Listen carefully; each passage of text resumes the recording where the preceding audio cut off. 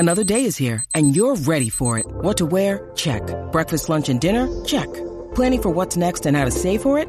That's where Bank of America can help. For your financial to-dos, Bank of America has experts ready to help get you closer to your goals. Get started at one of our local financial centers or 24/7 in our mobile banking app. Find a location near you at bankofamerica.com/talktous. What would you like the power to do?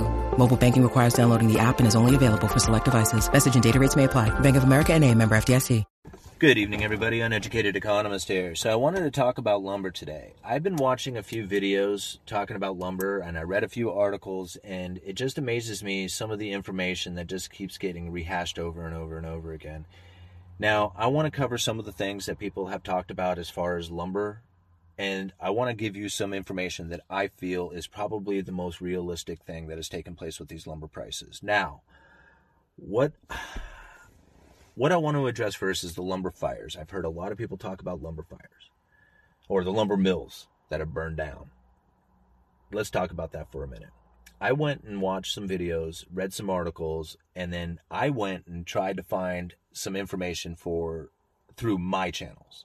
Like, not the stuff that I read on the internet or anything like that, but just, the information that I can hear from the people that I know. And after I read the articles and watched the videos, something that I noticed about the mill fires is that almost all of them were the small-time mills, mom-and-pop style mills. These are some of them are pretty decent size with a lot of people who work them, but for the most part, they're not the lumber framing type of mills. These mills are massive mills that employ a lot of people that produce an insane amount of lumber. It's not like the mom-and-pop style mills that produce, which are very important. They produce a lot of different style of stuff out there, but they don't produce like the studs, like the framing lumber. That's a different type of mill of mass production. And although I did find where some of these mills had caught fire, it did not slow production down pretty much by any means. So after I read those articles that I saw on the internet, and I made that observation about how these are like more of the specialty boutique kind of style mills, mom and pop, although some of them were good size, they weren't exactly like the framing style mills, the mass production ones. So I asked my channels. I was like, I get on the phone. I'm like, hey guys, I'm looking to place an order. By the way, tell me about the mill fires you hear about. And they're like, what? And now this is like all of them, like 6 out of 6 vendors that I asked, like right after I watched those videos, none of them knew anything about what I was talking about. And this is like last year, and whenever I watched those videos. So I'm not sure about the mill fires out there, but as far as I can tell, it's not what has affected anything as far as the production of lumber goes.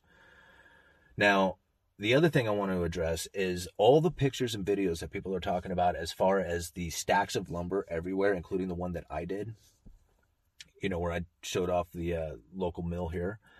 All that lumber is sold, right? This is the whole thing about this situation that we're in right now. All the lumber that you see with your eyes, unless it's sitting at a lumber yard, is already sold until it gets to that lumber yard, or actually until it's a stud in the wall.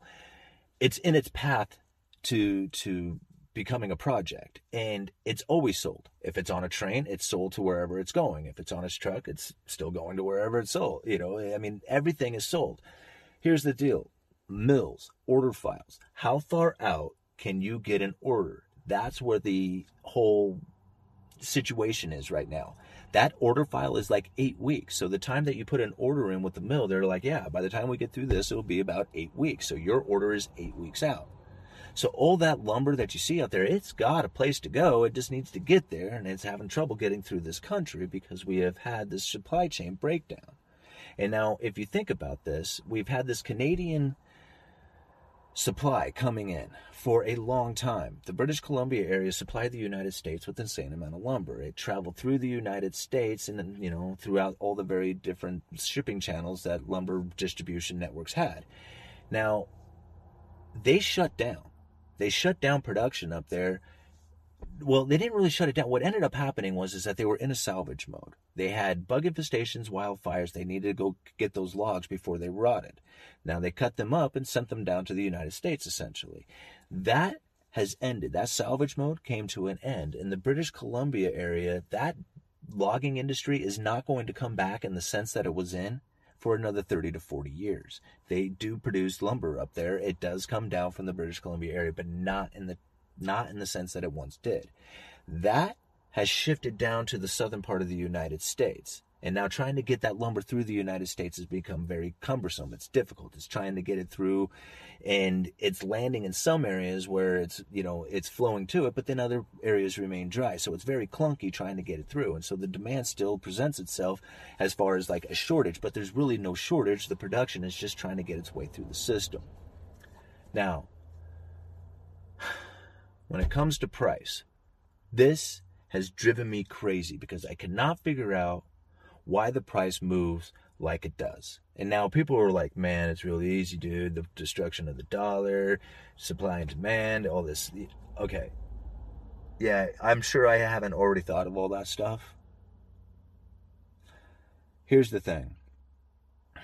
Last year on George Gammon's show, I was talking about 4x4s, pressure treated, in short supply. I said, I can't get my hands on these 4x4s. I don't get it. The prices? Well, they weren't like high by any means. I mean, they were like, they were going up, but they weren't like, anything that was like crazy. They were just like, it was just average pricing, but I couldn't get my hands on it. So if you were thinking about supply and demand, then that should have made like 4x4s worth all the money in the world because you couldn't get them at all. I mean, people were like, literally, I got a phone call one day and it was just like, yeah, well, the Home Depot's out of them. I mean, it was boom, boom, boom. 4x4s were gone. I mean, they went to there was only a handful of lumber yards in my area. Once one of them was out, we're on one end of the county. The next one is all the way on the far end of the county. So there was only 2 places to go after that. And then everybody was wiped out and there was no availability for a long time. And when I mean a long time, it was like weeks. We would get a unit in. Nope. And the next week, well, we get that unit in. It was hard. I mean, I did videos talking about it. And those who have been following me on this channel for the last couple of years, remember that I was talking about that pretty much every Monday morning. I do a pressure treated order and I was telling people what was available and what wasn't. I finally said, I remember the time I was like, okay, it looks like everything's available. And I stopped doing videos about that. And that was all last year. So here's the thing. The prices had peaked out like quite a bit earlier. It peaked out in 18, June of 2018. But the availability of them was much farther. That didn't happen until 2020, May 28th, as far as the lack of availability goes. So now I'm thinking about this delay in price versus availability. Because in June of 2018, when prices had peaked out, the prices dropped, but the production kept right on going. And see, it wasn't until November of 2019 that mills started announcing closures and curtailments, and I'll leave a link down in the description for that. So you think about that. November of 2019, just a couple of months later, March 2020, shutdown. So not only just a couple of months ahead of time did mills announce that they were going to be curtailing development and shutting down, then it came into COVID and they really shut down. And production fell. Bang. And it went down, down, down along with the price. Think about this, guys. Availability was disappearing and the price was low.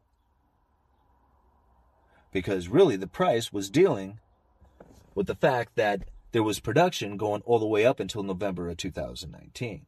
So all this production from all this months and months and months earlier was still through the pipeline coming in. Even though there was curtailments and shutdowns taking place, all that material was still flowing through. Still showing up to the lumber yards. Still taking place. Right? Until May 28th, when I did that video with George Gammon. And all that lumber had pretty much made its way through the system. And the curtailments and everything were now affecting the availability of it. So now, here we are, a year later, And the prices are through the roof. Why? Because a year ago, the production was almost nothing. There was no 4x4s. It was hard to get plywood. It was hard to get lumber. So now we look at plywood today, there's a little bit different story going on there because of the MDI resin shortage. But this thinking about the lumber itself, I can get all the lumber. I can get the 4x4s. I can get pretty much anything out there. It's not easy to get. I mean, the units are expensive. You have to pull them from the warehouse. If you want to get a truckload, it takes 8 weeks. But there's lumber out there for sale. I mean, I got every unit is, in my yard, I have it. I even have OSB. It's expensive, but I got it. Last year, I didn't have it. I didn't have the 4x4s. I didn't have the decking. I didn't have a lot of stuff in the yard. Prices weren't crazy, though. This year I have it, but prices are crazy. It's because it's dealing with the inventory shortage from last year. Prices seem to lag by about a year. I really want somebody, there's people out there who know how to do this graph on it, who can graph this out to see if I'm right on it or not. And I would love to see it. I just thought about this morning, drove me nuts all day thinking about it, went back and found some videos, which I'm going to leave a link down in the description for. And I really do see it that way, that there is a lag time between the peak pricing and the availability of it. I mean, it seems to be about a year or so. And it's hard to try and imagine because a lot of people, like I said, a lot of people they forget so quickly. Like I asked everybody, I was like, remember when we were out of 4x4s last year? And they're like, oh yeah, kind of. What do you mean kind of? You remember how difficult it was to try and do our, sell a deck package? And they're, it's like it's so easily forgot. Everybody was so worried about the pandemic and everything getting locked down and stuff. They just kind of forget what was taking place. So good thing I have these videos so you can go back and watch them. But that's what I see. And so I'm assuming now that the production is starting to pick back up and that the availability is starting to come back online, that at some point here, there's going to be that year lag that is going to start kicking in. And I'm almost wondering if it isn't already started. I mean, I started getting my pressure treated back in, well, let's see. It ended up being May of 2008, and I think it was probably a good 6 weeks, 7 weeks of shortages. So, 2 months went by? So, here in about 2, 3, 4 months or so, we ought to start seeing the prices, really reflecting the downward churn, which we may already have started seeing. I mean, I was looking at, a lot of people just look at the current futures contract, like the May contract, which is going to close here in a couple of days, and I did a video talking a little bit about the volume on it, which I'm still trying to wrap my head around because the volume is still something when I look at how much volume was traded 3 years ago, it was an intense amount comparatively to today. So I'm trying to figure out what exactly that means. And what I mean was thousands and thousands of contracts available at one time. And now it's just down to, a couple of thousand, a few hundred. And it just seems to me that there's a concentration of the amount of contracts that are available for sale. And I'm still not quite sure on all that. But what I observed today is that we have had a little bit of a rise from the big drop that we had over the last, I guess on Monday, was it? Yeah, so Monday it dropped, today's Tuesday, so yeah. So we had a big drop on Monday and then a little bit of a rise on Tuesday on the May contract. However, July's contract, it dropped today. On some pretty significant volume too. It was the most volume that had traded in the last year yesterday on Monday, and it was a pretty good one today on the July contract. And then I think in September showed something very similar to the July. So even though the May ticked up a little bit as far as the price on the future contract went, the other two, following months out have dropped. And the volume was up, which leads me to believe there's more sellers than there are buyers in the at least going out there into the next couple of months, going into the summer, which you would think would be peak buying. I mean, that would be like the time that you would want to secure your lumber. So we're going to find out a little bit more after this May contract closes and we start looking at the next one and where that goes to. But I really see that and it dawned on me when I was thinking about that meeting that I had with George Gammon, where we were, when I was talking about the availability of 4x4s just not being there. And now it looks like the pricing would be as if we didn't have lumber from like a year ago. I mean, that's honestly like if you couldn't get 4x4s, you couldn't get a lot of stuff, what would the price be? It would be off the charts like it is today. But today we have the material. So anyway, I don't know. Was that just like super confusing? I'm going to post it anyway. Uneducated Economist, you guys let me know.